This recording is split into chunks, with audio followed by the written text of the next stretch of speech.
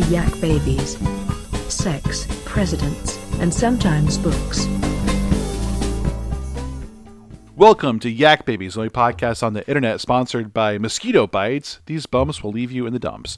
My name's Aaron, here with my personal pals, Brick. I just realized how much of a turn we just took when you read that sponsor again. It's all coming back to you now. 45-minute detour. Yeah. We also have old Nico. Hello. Personal pal Dave is not here. He fell down in a nacho factory. Speaking of which, we picked the crunchiest snacks to exactly. put in the middle of the table while we make this.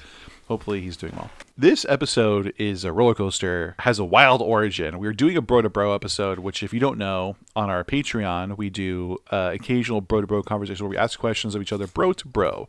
The kinds of questions only bros ask. And Nico had a really excellent question that was so good, I said we shouldn't do this Bro to Bro, we should do this in the episode because it's a great topic for an episode. Projection? Yeah, so it rotated. Nico, did you want to ask your question here on the main feed? Okay, here we go. Great. So the question is, do you think, or do book recommendations expire for you? Because tell us why. I really liked a book called Machine Man by Max Barry about 10 or 15 years ago. And it was one of my go-to, 5-star recommendations for a while. And then recently I've read 2 other of Max Barry's books and did not like either of them. And now I'm kind of worried that Machine Man was not as good as I thought it was. Right. Yeah. Because you can't stand by your recommendation anymore. Right. But you haven't gone back to reread it to know if it's good or bad. You're just kind of worried now. Right. Yeah. I don't. And so then there's also kind of a dovetailing issue where sometimes books that I've really liked a long time ago, when I go back to reread them, I don't like them, and it ruins that.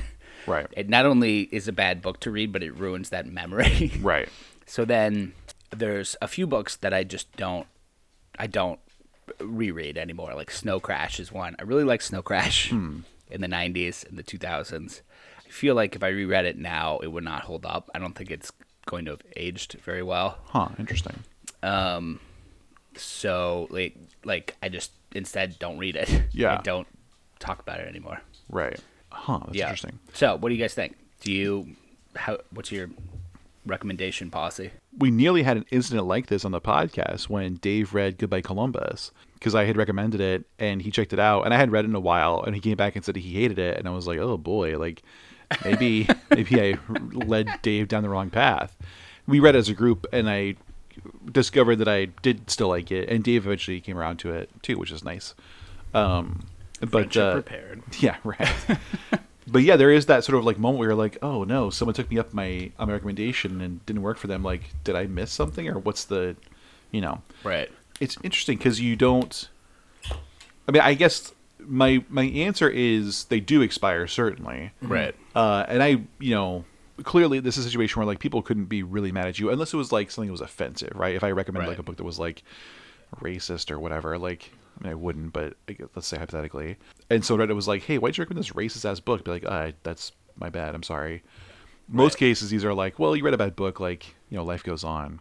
But I feel like they do expire pretty quickly, probably. Yeah, I think they expire almost immediately, right? Yeah. I feel like, with a few exceptions, at least for me, a book recommendation is a response to a conversation or a response to, a relationship. Yeah, it's a relationship, yeah. Right, where I think you would like this because I like this and also I know this about you. Right. Right? I think it's a little different than just the books I think everyone should read, which maybe that's a little different, right? Yeah. Where, if someone just I don't read, tell me 5 books, then I'm going to go to my go-tos. And Right. there's probably some that have come off that list in the last however many years. Right. Right? Yep. Yeah, personal canon is different. Yeah. Yeah.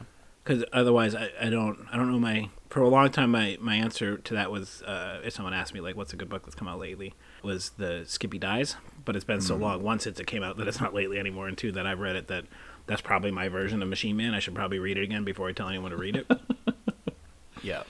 That's also part of the question, too, is, how recently do you have to have read the book to recommend it to someone, right? If I read a book in middle school, I can't necessarily recommend it. No. I probably Weston Game I liked a lot. It's a great book, and I gave it to my niece for Christmas.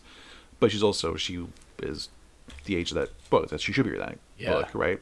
But if she came back and was like, "Hey, I hated that book," I couldn't be like, "You're wrong." I'd be like, "Ah, well, you know, I read it when I was a child. Like, I had different tastes then." Right. Do you guys use Goodreads anymore? So I started using Goodreads again this year, basically. Yeah.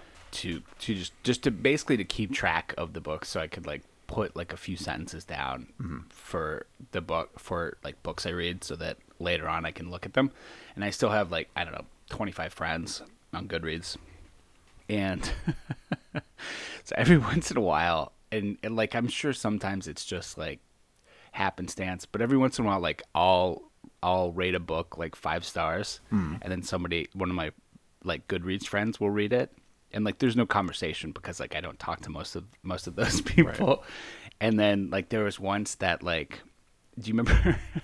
Well, I won't say his name, but like we used to know a guy, and Eric, who used to be on the podcast. Yeah.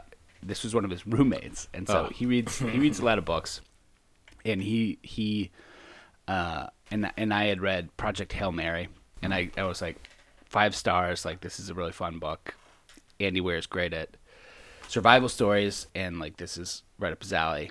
And then he read it, and he gave it like 2 stars. And he also read it in Spanish. And he's like, I read this in Spanish, and it was really poorly written. And I was like, I feel that's unfair. Like, I'm not saying Andy Weir is the greatest prose stylist of all time, but like, you know. But that's happened a couple of times. Or somebody will read a book that I've read and just not assign it the star rating. And right. then you know that like they didn't like it, but they also don't want you to know that they didn't don't like get the confirmation. Yeah, totally. But that's interesting because that's, I mean, in the case of that, the Project Hail Mary, like you're not going back on your recommendation. Like you still would recommend that book, or you still gave it the star rating you gave it. You stand by that. Yeah. It's just this person didn't like it for whatever reason. That's like, you know. But I'm interested in this notion of like going back and finding out that you not like, I was wrong the first time, or at least I'm different now, right? Yeah. I'm trying to think of examples of that in my own life. Brick, do you have any of these books where you came back to after a time when you're like, maybe I shouldn't have been so hot in this book after all? I don't know about that. We've talked about this. A book I really loved as a kid, and that was a pretty formative sort of book for me, was Ender's Game.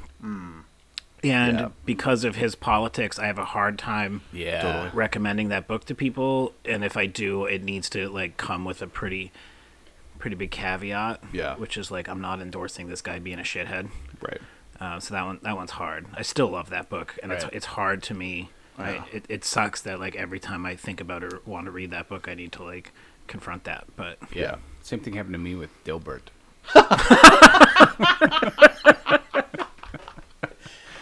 Man, like seriously though, like Sure, that guy turned totally. out to be a dick, and it's like shit. God damn it. I used to have a little like stuffed Dilbert that I had on my desk. Yeah. And you can't have that anymore. Like I said. Yeah. No, it's like, don't want to give that guy any money. Yeah. This isn't quite the same thing, but it definitely is a thing I used to like a lot and wouldn't recommend anymore. I used to love the Dennis Miller rants books. I had all of them. Yeah. I love Dennis Miller. I thought he was the funniest. I loved his show. Yeah. I memorized the rants and could like quote them back at you like a major asshole. Yeah. And they published books of the rants. They published them, and I would buy all of them and treasured them. And now, like, you can't go back to that stuff. That stuff's, it's bad. And Dennis Miller's terrible. A lot of 90s comedy is hard to stand by. Yeah, absolutely. Yeah. Eddie Murphy. Yeah. 90s Eddie Murphy is real homophobic. Yeah, definitely. We were watching Strangers with Candy the other day, and I was like, this is fucking brutal. Oh, really? Yeah, they're just like tossing around the R word, and like it was just rough. Right. Yeah, I never loved that show. Jesus. Yeah, there's a couple things I can think of in comics. Like I used to really like that series DMZ by Brian Wood, and it was drawn by a couple different artists, but Stefano, I forgot his last name, was the main artist. I never ended up finishing the series because I just got lost in the trades and kind of stopped reading it. But after a while, I sort of kind of realized like I don't like this. This isn't very good. And they recently made a miniseries of it on HBO Max. I watched the first episode. I was like, this is terrible. So I couldn't recommend that anymore, but I used to, certainly. Right. And then also 100 Bullets by Brian Azzarello and Eduardo Riso. high concept crime series. The idea is like there's a briefcase with 100 bullets that are untraceable, and sort of kind of gets passed around from people to people to like test their, Right. you know, if you could solve your life by killing someone, you'll never get caught for it. Like these bullets are untraceable. Like you'll for sure like never go to prison. You'll just like have to live with the fact of killing someone. Would you? Cool concept. Peters out really quickly. It gets really confusing. Yeah. And I used to love that book too. Yeah. And, It's also like a kind of an awkward way to do that. It's like, yeah. the bullet is not the only thing. Yeah, I mean, there's definitely consequences, but it's like the whole thing is that there's like a organization that cleans up the killings. It's a whole like a larger conspiracy thing, but just like ended up not being very good. Like couldn't go back to it. There's also a guy that I read. So Donald Westlake, he's written tons of books. He wrote a bunch of books under his own. I think it's his own name, Donald Westlake. Yeah, and he wrote a bunch of like hard-boiled.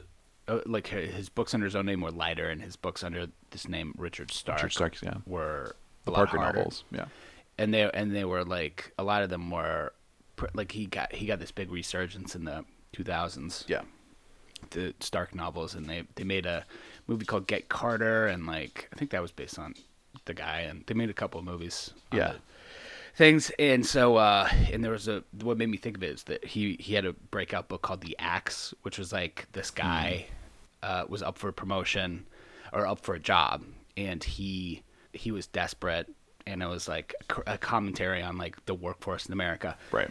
And so he put an ad for the same job in the newspaper, got the resumes of everybody, culled it down to like the people that might get the job, and went around killing them so that he would get the real job. Yeah, it's good. And so that was pretty good. And then recently I went back and read a Donald Westlake book from the 70s, and it was super racist. Oh, yeah. And I was like, oh, fuck, dude. Like, Yeah, and not just like, like codified, like, I don't know, inherited racism or right. Indirect racism. It was straight up direct racism. Right, And it yeah. was just brutal. That's the problem I had with the James Bond novels, Yeah. especially Live and Let Die, the second one, when I read it last year sometime, I guess around winter maybe. Yeah. And I was like, eee, like this is this is rough. Yeah. And the same problem I had with Raymond Chandler was like, Yeah. can you guys stop saying he's the greatest pro stylist of the 20th century? Because he was a super big racist. Yeah.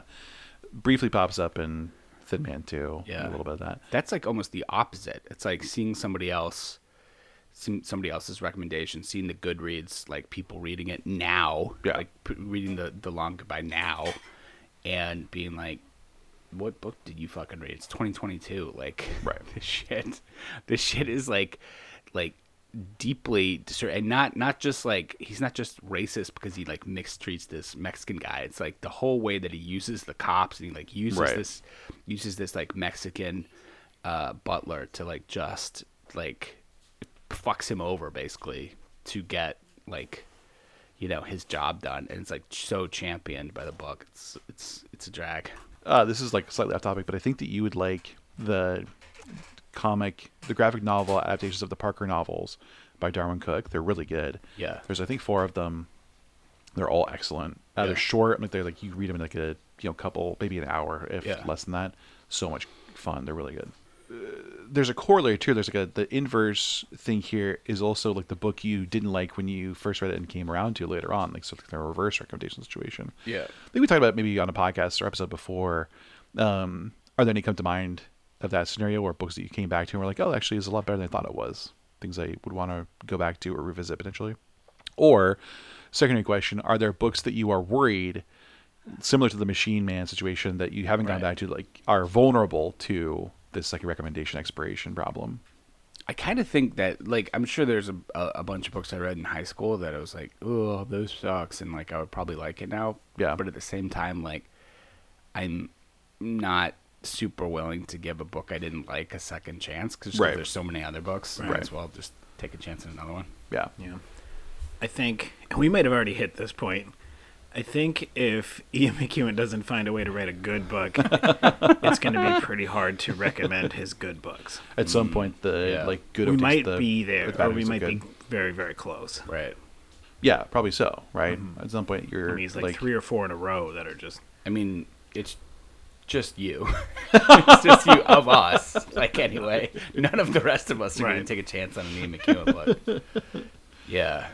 There's one I can think of. So, back for the website, I reviewed Tom King's novel before he was a comic writer. He was just becoming a comic writer. He wrote a novel called A Once Crowded Sky. And I remember liking it, but not entirely. Kind of had some questions about it.